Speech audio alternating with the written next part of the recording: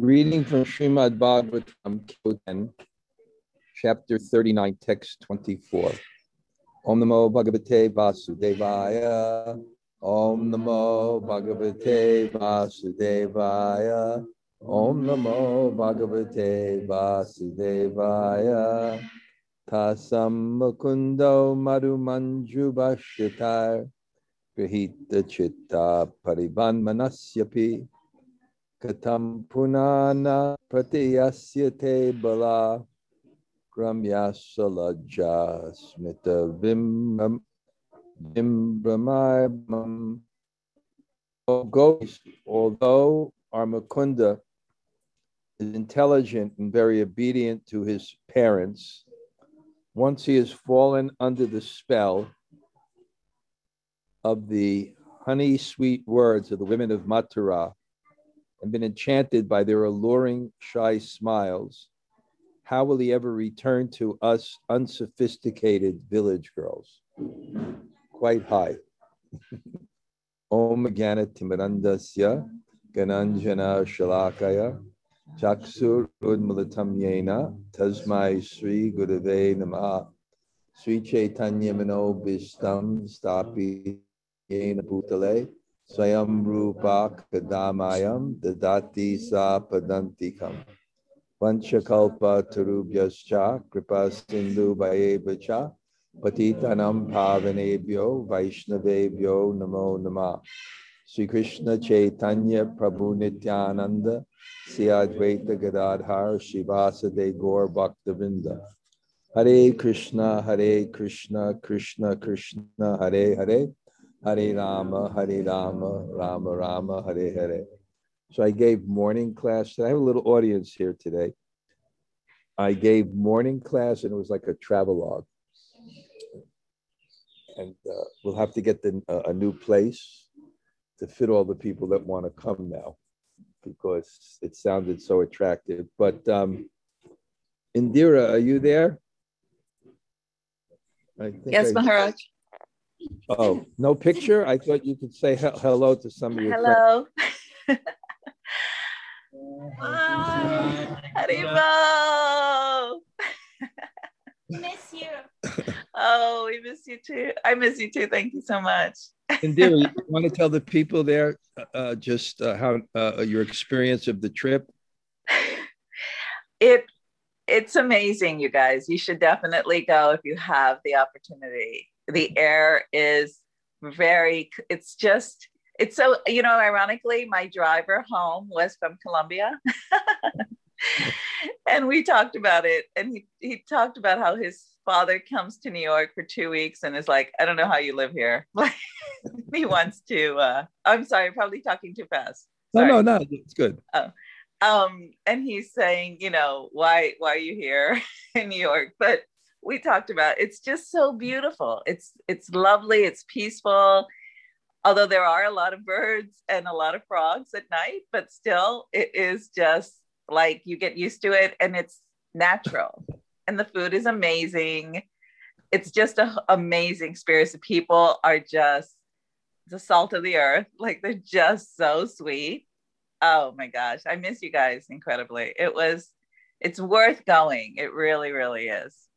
They're just the sweetest people. Next soon. Come back soon. Okay. I can now explain, because I really haven't prepared. This is the highest subject. I'll get to that. But my Monday morning greetings was the happiest people in the world. And I was reflecting on Ricardo the gardener and this lady. Yeah. And I was just trying to figure out, what is it about their lives that facilitate happiness? So first, I wanted to give a definition of happiness, and there's many definitions. And how I defined happiness was a good mind. And what a good mind is in Sanskrit, we'll call it a klishta vritti. You have good thoughts. And good thoughts means you have impressions and attractions for things that are good. Like you like service, you like humility, you like, gratitude, and good thoughts also, you're averse to things that are bad, whatever they are, things that give bad impressions or bad thoughts. And the more that you have good thoughts in your mind, the more your mind will be elevated to the mode of goodness or a happy state. And bad thoughts are you're not attracted to, you're attracted to bad things. You like avarice, you like greed, you like ego, and you're averse to good things. You don't like to take the humble position. You don't like. So I was just saying, what is it about like a more humble life that can facilitate good thoughts? So I think it's not even edited, but I'm going to read it here. And this is the upcoming Monday morning greetings, not yet done. And since we're in Colombia, it'll be a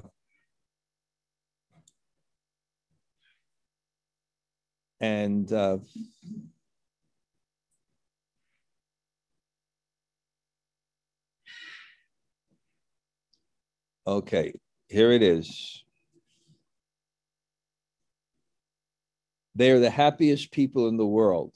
Well, maybe not the happiest, but that was my spontaneous thought when observing Ricardo, our gardener, and Mareja, the servant cleaner.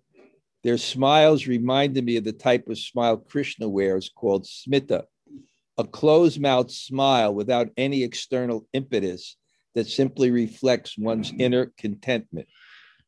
Why are there so many simple people here in Colombia who seem so content and joyful when they have so little, especially compared to the first world? Before trying to unravel this query, let's first settle on a standard measure of happiness to gauge my observation. There are several ways to define happiness. Let me choose one. Happiness is a mind of good thoughts. What are good thoughts? Good thoughts are attachments to the qualities that elevate one's consciousness, like devotion and humility, and the activities that inspire those attitudes, and aversion to qualities that degrade one's consciousness, like pride and avarice. In other words, the more your mind is imbued with healthy attachments and aversions, and the less it is imbued with unhealthy attachments and aversions or bad thoughts, the happier one is. Now, let us look at the attitudes that are naturally invoked in a simple life that elevate one's spirits. And I'll give commentary. They have a very simple life, right? Like you say, we pay them nicely for Colombia, but it just barely maintains a simple life. Okay, first, santosh, contentment. Happiness is a contentment that is expressed in the good thought enough. It seems that people with a humble life seem much more content with the simple joys in life and their modest possessions, while those who live in excess of their needs are more imbued with the mode of passion and never feel that they have enough, right? So they just seem to be like enough. It doesn't seem like they're assurance. There is certainly some truth in the Hebrew saying, the more you have, the more worries you have, right? One of the worries is the fear of losing any of the multitude of one's attachment. All things being equal, people who live a modest life are therefore less fearful. It seems decisiveness. Studies have shown that the more choices one has, the more difficult it is to make decisions. Right. Sociologists have called this the paradox of choice. As society becomes more affluent and the choice in food, clothes, and travel increase, there is a greater likelihood that people waver on the plane of indecisiveness, increase their material expectations, and even become more dissatisfied with their choices, fearing that they have made the wrong one. Modest people who have less, therefore, tend to be more resolute in their minimal choices in the minimal choices they make, and in less anxiety. And the choices we have to make, it's simple. It's like go to work, go back, call my family, go to the grocery. It's just, okay. And emotionally stable. The single greatest factor for general well-being and even physical health is the amount of quality relationships one has. Affluence in the modern world gives one a mobility in occupation and residence, which makes it more difficult to maintain community and family relationships. Often modest people have no choice where they live and work.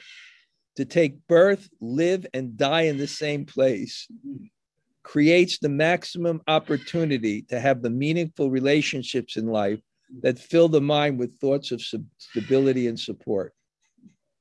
Of course, it's not an absolute, but it's just what facilities they have that can be compromised. Gratefulness. The more you have, the greater your expectations are, and the less likely you will feel deep love and appreciation in exchanges with others. In contrast, simple people have modest expectations and are easy to please. In other words, people who live a humble life tend to have deeper thoughts of gratefulness and appreciation in their consciousness. Devotion and faith. Srila Prabhupada used to quote the British poet Cooper, "The city is made by man and the country is made by God." Modern civilization, in a myriad of ways, from the overdependence on technology to its postmodern view of education, tends to cover the divine. By dint of the sheer simplicity of their lives, the more modest are less affected by the complexity of modern life, and therefore more likely to experience the beautiful impressions in the mind inspired by simple faith, a sense of the Lord's protection and the eternality of one's existence. Aristotle made the insightful observation that happiness is the goal, but it is never the means to anything else. You may counter his conclusion by offering some other goal, he challenged, but it would easily be rebutted by the simple observation that the goal proposed was simply the means to happiness. So yes, happiness is the goal, and we have a lot to learn from Ricardo, Mireja, and the simple God-fearing people of Colombia. Do you agree? I mean, it's not an absolute, but there's certain things. It doesn't matter. You can have things and have the same feelings and things and get it in other ways. And poverty can ruin all good qualities too. But there's just something about these, what to speak of them, what to speak of Don Dito, the guy who takes care of the cows. I mean, very much. What do you think, Shyam Kishore? True? Yeah, it's true. I was thinking about in the kitchen when we are a chef, the other people I like Don Tito, like Mireja or Ricardo. And I was thinking how they not depressed. No? They don't get depressed. Because they are simple. I once wrote an article called "Is There Therapy in the Vedas?" And I think, you don't hear of like therapists, right? You don't hear about therapists in the, and I said, like why? You don't hear about therapists and things like that. I heard Argentina has the highest per capita psychologist in the world, but you don't hear about it. And my conclusion is because, mental problems are caused by dysfunctional family in basically two ways. If there's not, it's many ways, but in generally, if there's not enough affection, then when the world changes, as it does, you don't draw on these some scars of hope that were put into you when you were young by love from family. And the other thing is if you don't have the proper boundaries, when you're young, like you don't, when you grow up, you should grow up in a world that's not negotiated by your desires. But, so, when you grow up in a family, when there's, the proper protective aid, they set the boundaries, generally the father more the boundaries, the mother more the nurturing. Then what happens is the mind doesn't become overly active. But if that's not there, it's constantly negotiating the world. Is it 2 ice creams today? Is it 4 ice creams today? Is it 1? My mother feels this, I get less and more. So the mind, when you grow up, becomes too overly active and anxiety and everything. I remember, he's not on, but Kalachandri and Shraddhanjali, they brought their kids to India once for 6 months. So I'm sitting, they took me to the MVT for lunch. I'm hoping they'll come here to Kali. I don't know if you met them.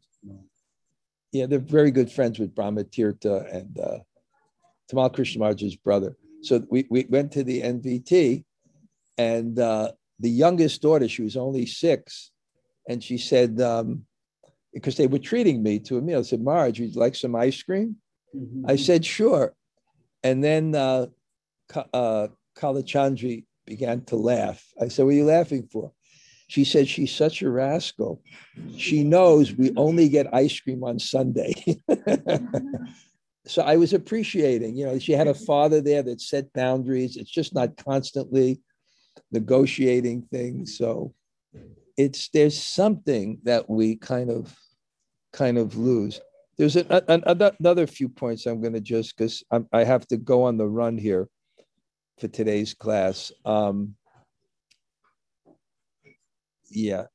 And I have some references here too. The thing on emotionally stable, I've sent a reference that there's this it's called the Grant study in Harvard. And I said this before. What? Yeah, I said that they studied 400 people of different backgrounds. And so by the time, the study was like, 60, 70 years old, they had all sociological information on all the people. And they can look back, and one of the startling things is what was the main factor that caused good physical health? And of course, diet was up there and exercise was up there. But number one was the number of quality relationships the people had in their life was the factor. So I thought these people that they grow up and, it's just more stable. It's just simpler. The other thing I was thinking, I didn't put it in this stuff, but I have a godbrother named Tejas. And Tejas is a genius. He's writing a book on Prabhupada. He probably had more association with Prabhupada than anyone, practically. He was the temple president in Delhi. And anyone who wanted any money in all of India had to go to him. So, and he joined, he told me that his major in college, he made it up. It was something, anyway. But Prabhupada told him to start the Kisan movement, the farm movement, because he worked in the Peace Corps. And he went to Boston and he studied every book on natural economics.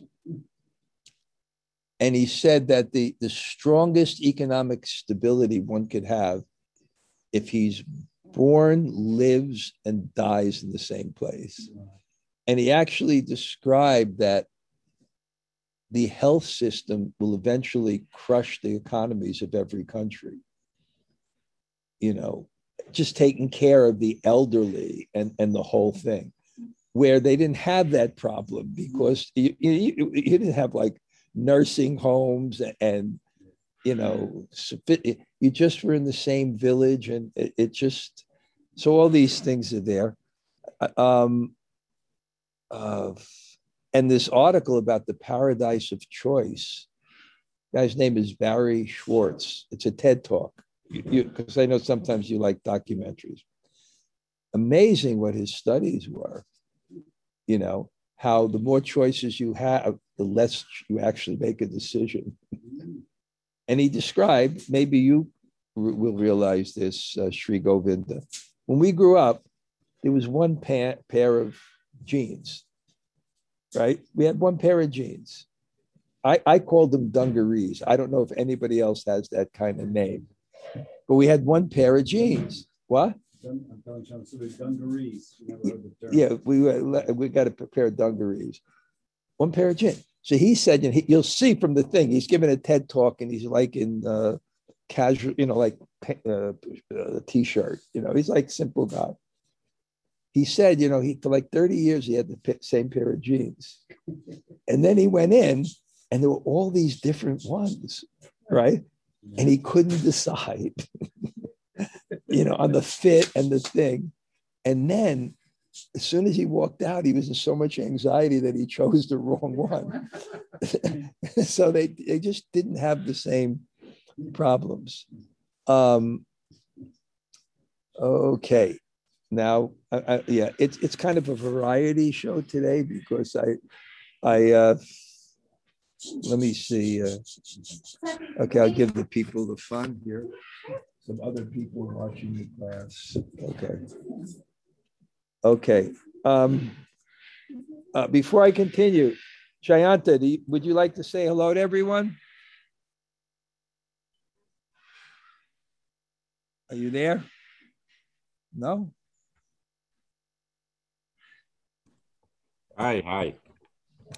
Hare Krishna. Hare Jayanta. Oh, it's so nice to see everyone again. Hey, I even saw the dogs. Hope your trip wasn't too rough getting home.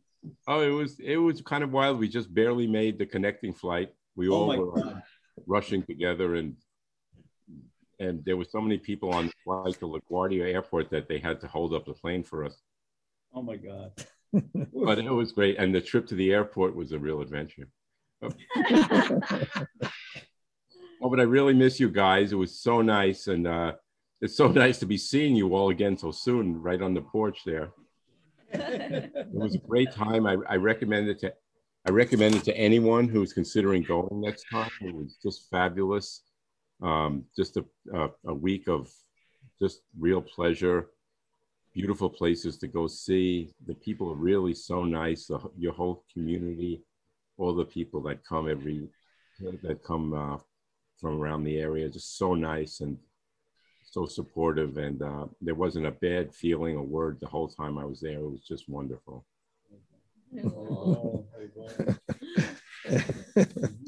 Okay, thanks. Well, that was nice, right?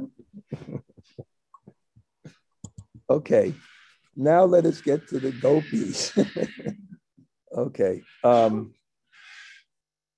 let me get back to this verse. It's a little bit like, anyway, I'm not geared into this, because I have been, but we're studying the story of Akrura. And the reason why that story is so important is because it expresses within the story the feelings that God himself wanted to have as a devotee and why he came as Lord Chaitanya. He came to experience the love of his devotee, the topmost devotee, at the height of her feelings. And that's actually what's expressed here, which is because this is one of the stories that's mentioned in the Chaitanya Charitamrita that Lord Chaitanya, it describes his meditation. So you get an idea of how we can practice Krishna consciousness, from the beginning to the end, because it's the story of God becoming a devotee. So when he gets to Puri, to fulfill, that's the last 18 years of his life, to fulfill the internal reason for his descent, which is for God to experience the mood of the devotee, but the topmost devotee. So by what he's hearing, at least what's revealed in the Chaitanya Charitamrita, we get an idea of what stories and what books express those feelings. Because the whole idea was that, the whole idea was that one of the main ways in which you get the sentiments of devotion, just classic poetics. And what poetics are, poetry and song and stories, drama, is what they do is they take an experience in the world and they recreate it so you can feel it. And when I talk about this, I give this story, but I don't know if I gave it here, but I certainly gave it on the class, I think I told in one of the classes here, but my grandfather and grandmother, they got married when they were young. And then there was no romance, 3 kids and then no romance, and then sometimes the man becomes tired with the emotional stuff and the woman never gets enough of it. And therefore, at least in that relationship, they slept in separate beds. But my grandfather was kind of nice. My grandmother wanted some glamour. So every winter she would go and stay in Miami for the winter and take pictures of herself in a bathing suit and then come back and we'd see it. And we couldn't wait. She came back and, I don't know if you ever saw those little plastic things. You look up in the light. At the light, and you have little pictures in them. Yeah, so we'd look at pictures and. You used to get them in the Borscht Belt up at Bridges and then all those hotels. They give you a little keepsake to take home with a picture. Yeah, so that we used to get those. And then what happened is there was no divorce, but she never felt, she suffered. So my parents, I told this before, they took him to Fiddler on the Roof. And it was a story about romance in Russia during the old times. And when, and it was so moving that my grandfather grabbed my grandmother's hand affectionately. And then my grandmother, who was sitting next to my grandfather's on this side and my mother's on this side, she was looking at her daughter and saying, finally so it's very powerful, but in our tradition, it's Bhakti Ras. So when Lord Chaitanya wanted to get these sentiments and wanted to get these feelings, he'd have to have the proper literature. And we were talking about this in our classes about chanting the holy name. It's not just chanting the holy name.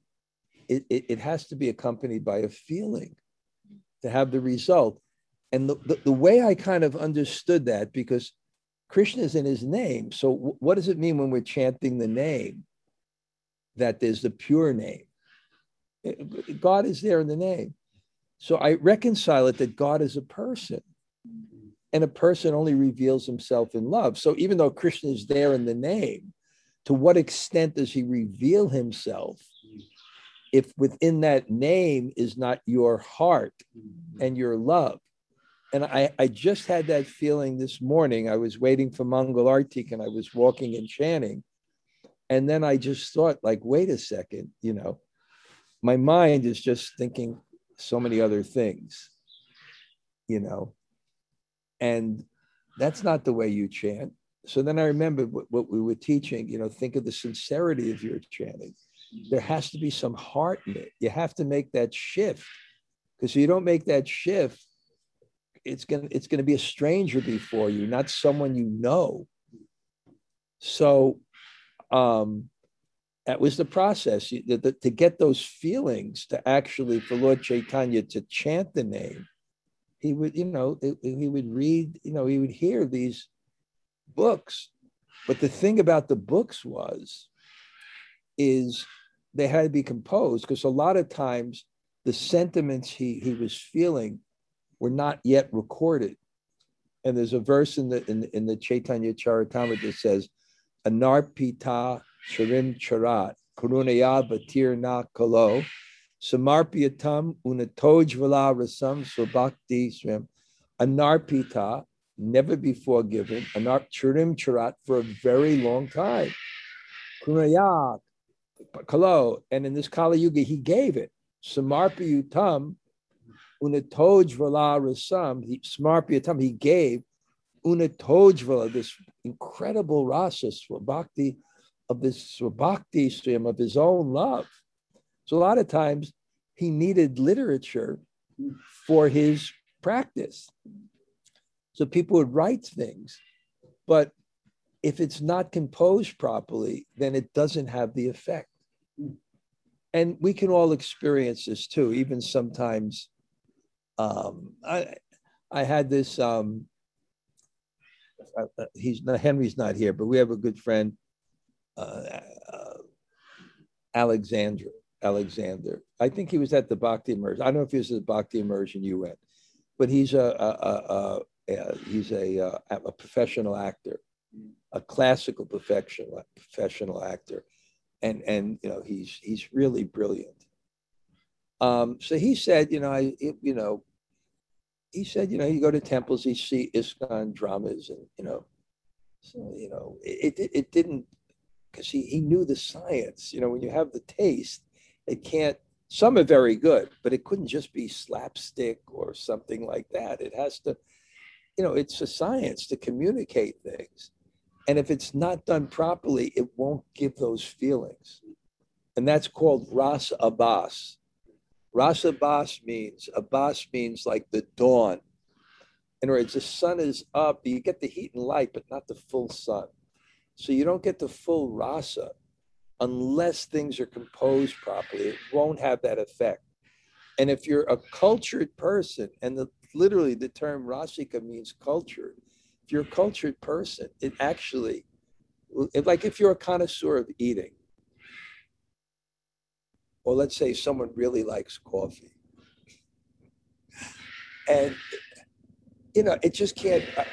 I know most of you don't take it, but if someone really likes coffee, it just can't be any much. It's gotta be. It's gotta be fine, or food. It's gotta be. But if someone's not cultured, like if you give them a sweet, if it has sugar and milk in it, wow, great preparation, Prabhu. But someone who is good, so Lord Chaitanya needed something that really can communicate what love is. So people would write, but they couldn't give it to him. They'd have to show it to Sarup Damodar. And he was Rasika. He was a connoisseur. And if it had components that were not proper, it wouldn't invoke that feeling. But anyway, what Lord Chaitanya heard, we understand what were the sentiments that he was aspiring for, even if we can't fully realize it. One of them was the sentiments expressed in this story, because Akrura is coming with the message from Kamsa that Krishna has to go to this big festival with Nanda Maharaj in Mathura.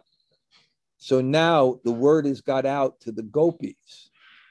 And then you start to see what's the level of their love and how they feel, and it's rasa. It's love for Krishna in a particular mood. So these verses are, we have a little access. So I'll read it again. This is what they're feeling. And it's an emotion. And different emotions. There's something called sthai bhav. You have a permanent emotion with Krishna at a very high level. I want to serve Krishna as a friend. I want to serve Krishna as the gopis. I want to serve Krishna as the parent of Krishna. I want to serve Krishna as his servant. It's called sthai bhav. And that particular bhav or emotion, it reaches its height when it's mixed with other emotions of different types. And each of them have to be appropriate. Otherwise, it doesn't rise to that level. So here's an emotion. So listen to the emotions of this. These are the gopis. This is their love for Krishna. This is really the love that God himself wants to experience. It's not ordinary love. It's born out of his own bhakti anand, his own internal potency, his own pleasure potency.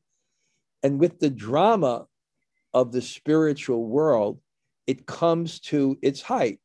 So he's saying when the Dasharas, Bhojas, Andikas, Vrishna, these are all the people, and he's going now to Mathura, right?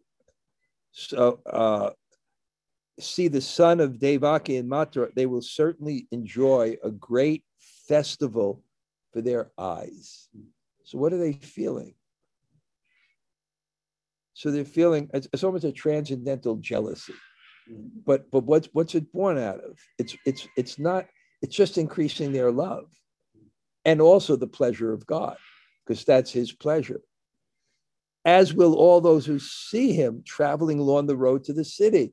So now they're just envisioning that Krishna is walking into Mathura, or Dwarka, he's walking into the place, and they're envisioning how beautiful he is and what the people on the sides will be seeing, with that golden dhoti and we were describing in the, there's a description of Krishna with the wives of the Brahmins. He has a turban. He doesn't like jewelry. He likes it. And the turban, you can put all sorts of like decorations.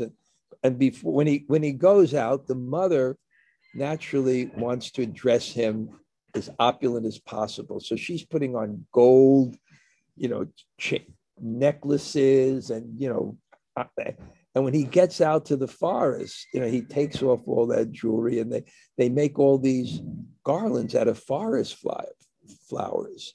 And then they put in his turban, they put peacock feathers and maybe, little leaves and things like that. And then there's minerals on the floor, and they're mixing him, and they're painting him and decorating him. So they're envisioning now that Krishna's like walking in with Balaram, and what are they seeing? But what are they feeling? What they're missing? They're feeling this incredible loss. Krishna, and after all, he is the darling of the goddess of fortune and the reservoir of all transcendental qualities. And when you read these things, and even the Sanskrit words always have, the utsava means enthusiasm. And it comes from the Sanskrit word throat, because the image of enthusiasm is a neck, the stretched neck of a bird that's seeking for a worm. It's kind of that so Mahotsava comes from Maha, the great enthusiasm, the great festival. And it's the Gunaspadam, the Sri Ramanam means the lover, the darling of Sri, the goddess of fortune. Guna, the qualities. Aspadam is a reservoir of all good qualities. And Drakshanti, they will see that. Ooh, okay. One more verse here. Matad vidasya kuranasya nama bhut akrura ityatad ativa dharana yosavana svasya sadukatam janam priyat priyam neshyati param advana. So as you kind of study this, certain words have real feeling. Like I saw this word ativa. Ati means extremely.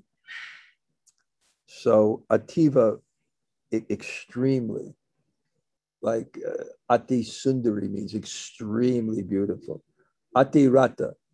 A Maharata can fight with 1,000 warriors. Ati Rata has unlimited warriors. So Ati Alabeli. So it says here, he who is doing this merciless deed should not be called a krura. They keep on becoming upset because krura means cruel. Akrura means not cruel. And he's the person that's making us suffer to have to think like this, who's taking this person, the reservoir of all qualities, the darling of the goddess of fortune. And so now they're getting like really upset. He should not, how, they're kind of like really envious now, but it's not, it's just increasing. He is so extremely cruel that without even trying to console the sorrowful residents of Vraja, he is taking away Krishna from our sight, who is more dear to us than life itself. So what are they kind of feeling now? And this is, God says, I want to have these types of feelings. What are they feeling?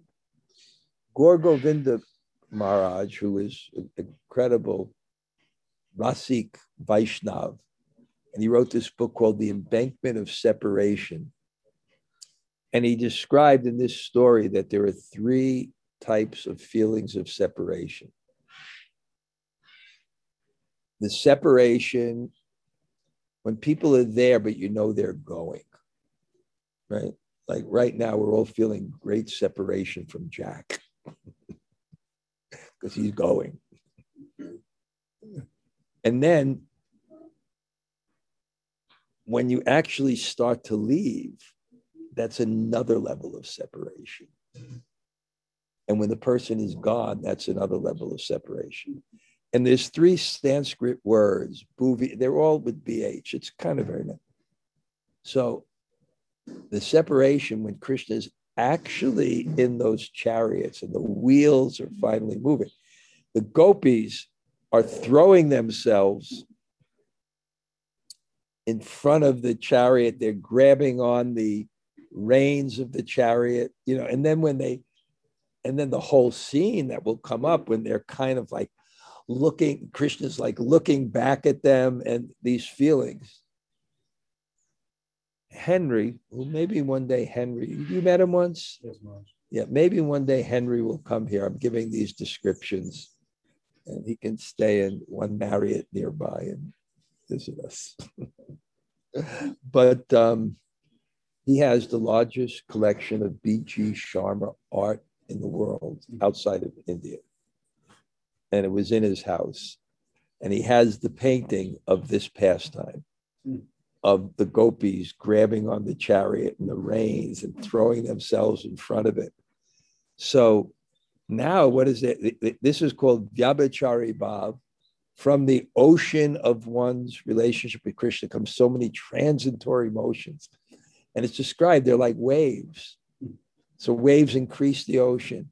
And then there's waves that hit another wave and increase it. And then there's waves that crash with each other. So it's just like this emotion churning.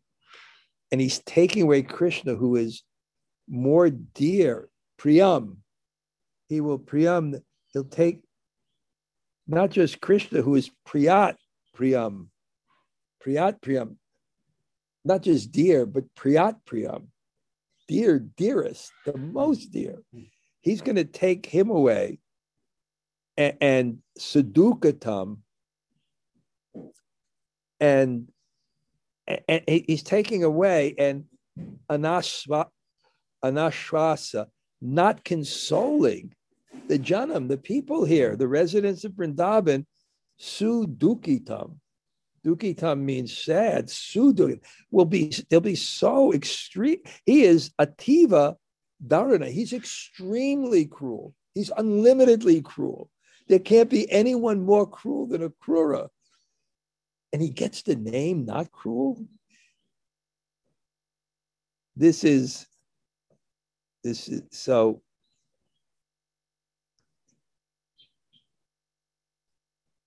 Now they're going to get upset with Krishna. Anadvadiresha samastito ratam taman vamicha tvarayanti durmada gopa anobhi staravir upekshitam daivam chanodya pratikulam ihate. Hard-hearted Krishna has already mounted the chariot. And now the foolish cowherds are hurrying after them in their bullock carts. Even the elders are saying nothing to stop him. Today, fate is working against us. So it's such emotion they're feeling. Hard-hearted Krishna, having mounted the chariot, Durmada, the foolish cowherd boys, their bullock carts, and the elderly, Pratikulam. Prati means against. Pratikulam, against our fate. Fate is working against us. And what when does fate work against you? When it works against your desires. That's bad karma. When it moves towards your desires. But now it's pratikulam, it's working against. Okay, one more verse. Oh, I'll repurport. Srila Sridhar Swami reveals what the gopis thought. These foolish cowherd men and elders are not even trying to stop Krishna. Do they realize they are committing suicide? They're helping Krishna to go to Mathura, but they will have to come back to Vrindavan and certainly will die in his absence. The whole world has become nonsensical. I sometimes feel that way. I just can't make sense. I just can't make sense of the world sometimes.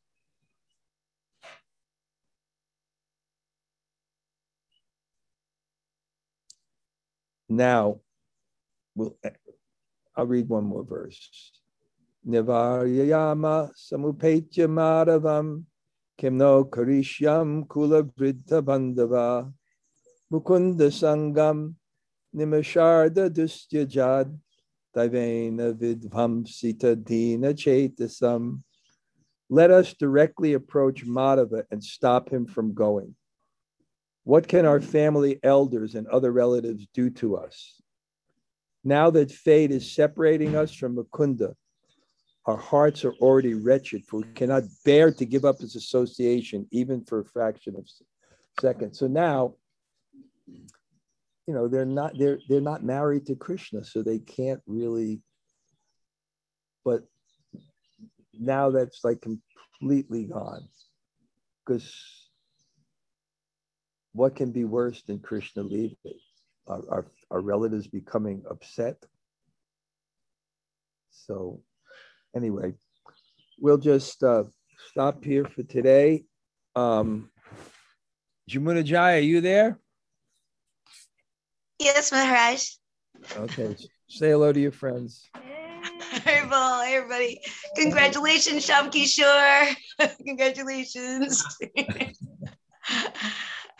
I was really loving the play on Akrura's name. So it means not cruel, and they're calling him cruel, but actually he is not being cruel, because with him taking Krishna, he's giving them the Vipralambha, he's giving them the higher taste, the higher separation. So even though to them at that moment, they're thinking he's being cruel, actually he's giving them the greatest gift of all, because he's giving them that separation. So it's such an interesting thing with the cruel and not cruel, and what they're seeing at that moment is they perceive it as being cruelty, but actually in that separation, he's giving them the best gift. Yeah, it's hard to read fate. Just like when Akrura is going to Vrindavan to see Krishna, how did he go? Kamsa wanted to kill Krishna, and he wanted to bring him. So he's on the chariot, and he said, by the Ati Anugraha, by the unlimited mercy of Kamsa. So you never can tell.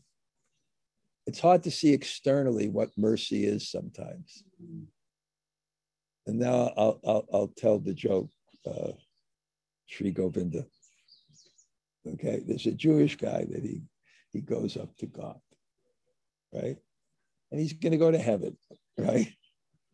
And they say, okay, we'll open the gates for you. He said, I'm not going in until I see the guy in charge. No, he said, you can go in. He said, I want to see the guy in charge. I'm not going to move from here. So he said, God comes out and he said, I have a question for you. He said, yes. He said, is it true we're the chosen people? God said, yes. He said, do you mind choosing someone else next time?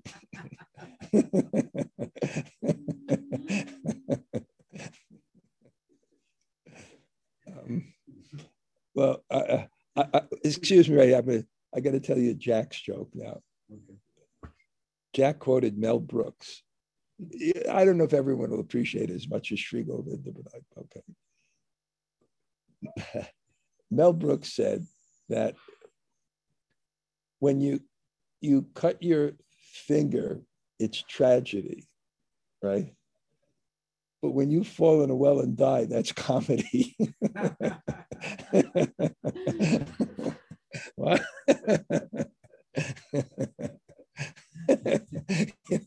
You talk. Okay.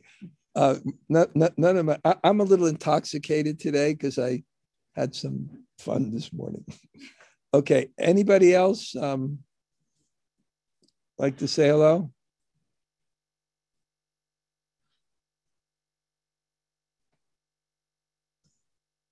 Joe Cayley, your family home safely? Yeah, everyone's here. I even got Amala with us today too. Hare Krishna, everybody. It's Karuna, Kaylee, and Amala, and Joe Kaylee. They got back. You returned them safely. Thank you, Ganesh. They must have been quite excited, huh? Yeah, they said they had a wonderful time. Did they give you and bring you back any gift? No, no, we didn't. Yeah. We couldn't. How can you not bring your father back something? I just didn't. Okay, just tell them all the Krishna Katha. Okay. All right. Okay. Thank you. Sorry to embarrass you. Anybody else want to be embarrassed? Hare Krishna Maharaj. Gail, I know you won't be surprised by this, but I don't get the Mel Brooks joke. Ask your husband, okay? Oh, okay. I doubt he'll be of any help. You're talking to someone else, right? And you look at him and you say, Mel Brooks was defining comedy. He said, when you cut your finger, that's tragedy. When you fall in a ditch, and die, that's comedy. You can't get it. You're too pure, Gail. You're just too. That's you told it three times. You told it, and I just can't. That's okay. There was jokes that Jayanta told that some people couldn't understand either. But anyway, Rajasundari Radha, you look like you're enjoying our Bhav here. Yeah, I like it. Where you guys going? Oh, we're moving. Oh, you're moving to a new place? Yeah, well, we're just bringing some stuff over, yeah. Okay. But that Bob is right up my alley. What's that? That Bob is right up my alley. You understood the joke. Can you explain it to Gail? I don't know if I can explain it. She maybe has to think about it. Like you said, she might be too pure, you know. Okay. Okay. Terrible. Okay. Anybody else? Anybody else want to say hello? Be subjected. Hare Krishna Maharaj. Oh, Suryaradhika, nice to see you back. Thank you, Maharaj. Thank you. Okay, say hello to the people. Haribol. Yeah, we were at her initiation, Maharaj, in Vrindavan. Okay. Yeah, that's true. Suryaradhika, say hello to your god brother Sham Kishore and your god sister. Haribol. Okay, good. Thank you. Thank you.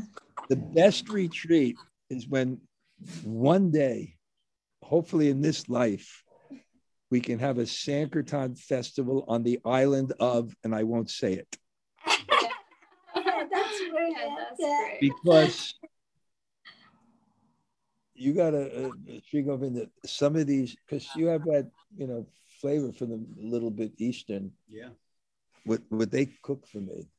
Maharaj, you shared with me the amazing rice that Oh. your mother made. Delicious dish when we were in Vrindavan. You made Maharaj and he gave me a little bit of the Mahaprasad. It was incredible. Wow. Yeah.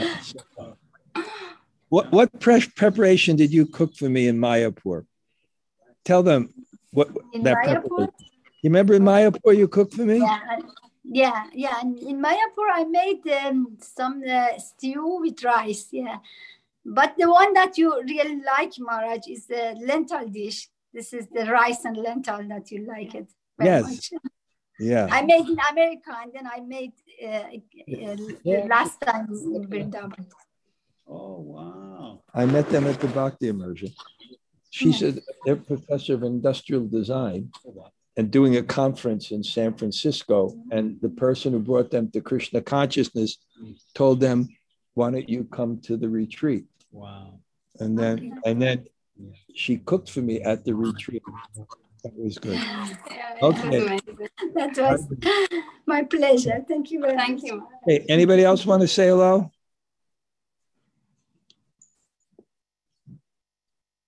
No? Hare Krishna, Guru Maharaj Narmasaki here. How Thank do you you for know? the wonderful class. Okay. It's in their country, it's teacher day today. So she told me that. Anybody else? One more? Okay. We can end for now. Bunch of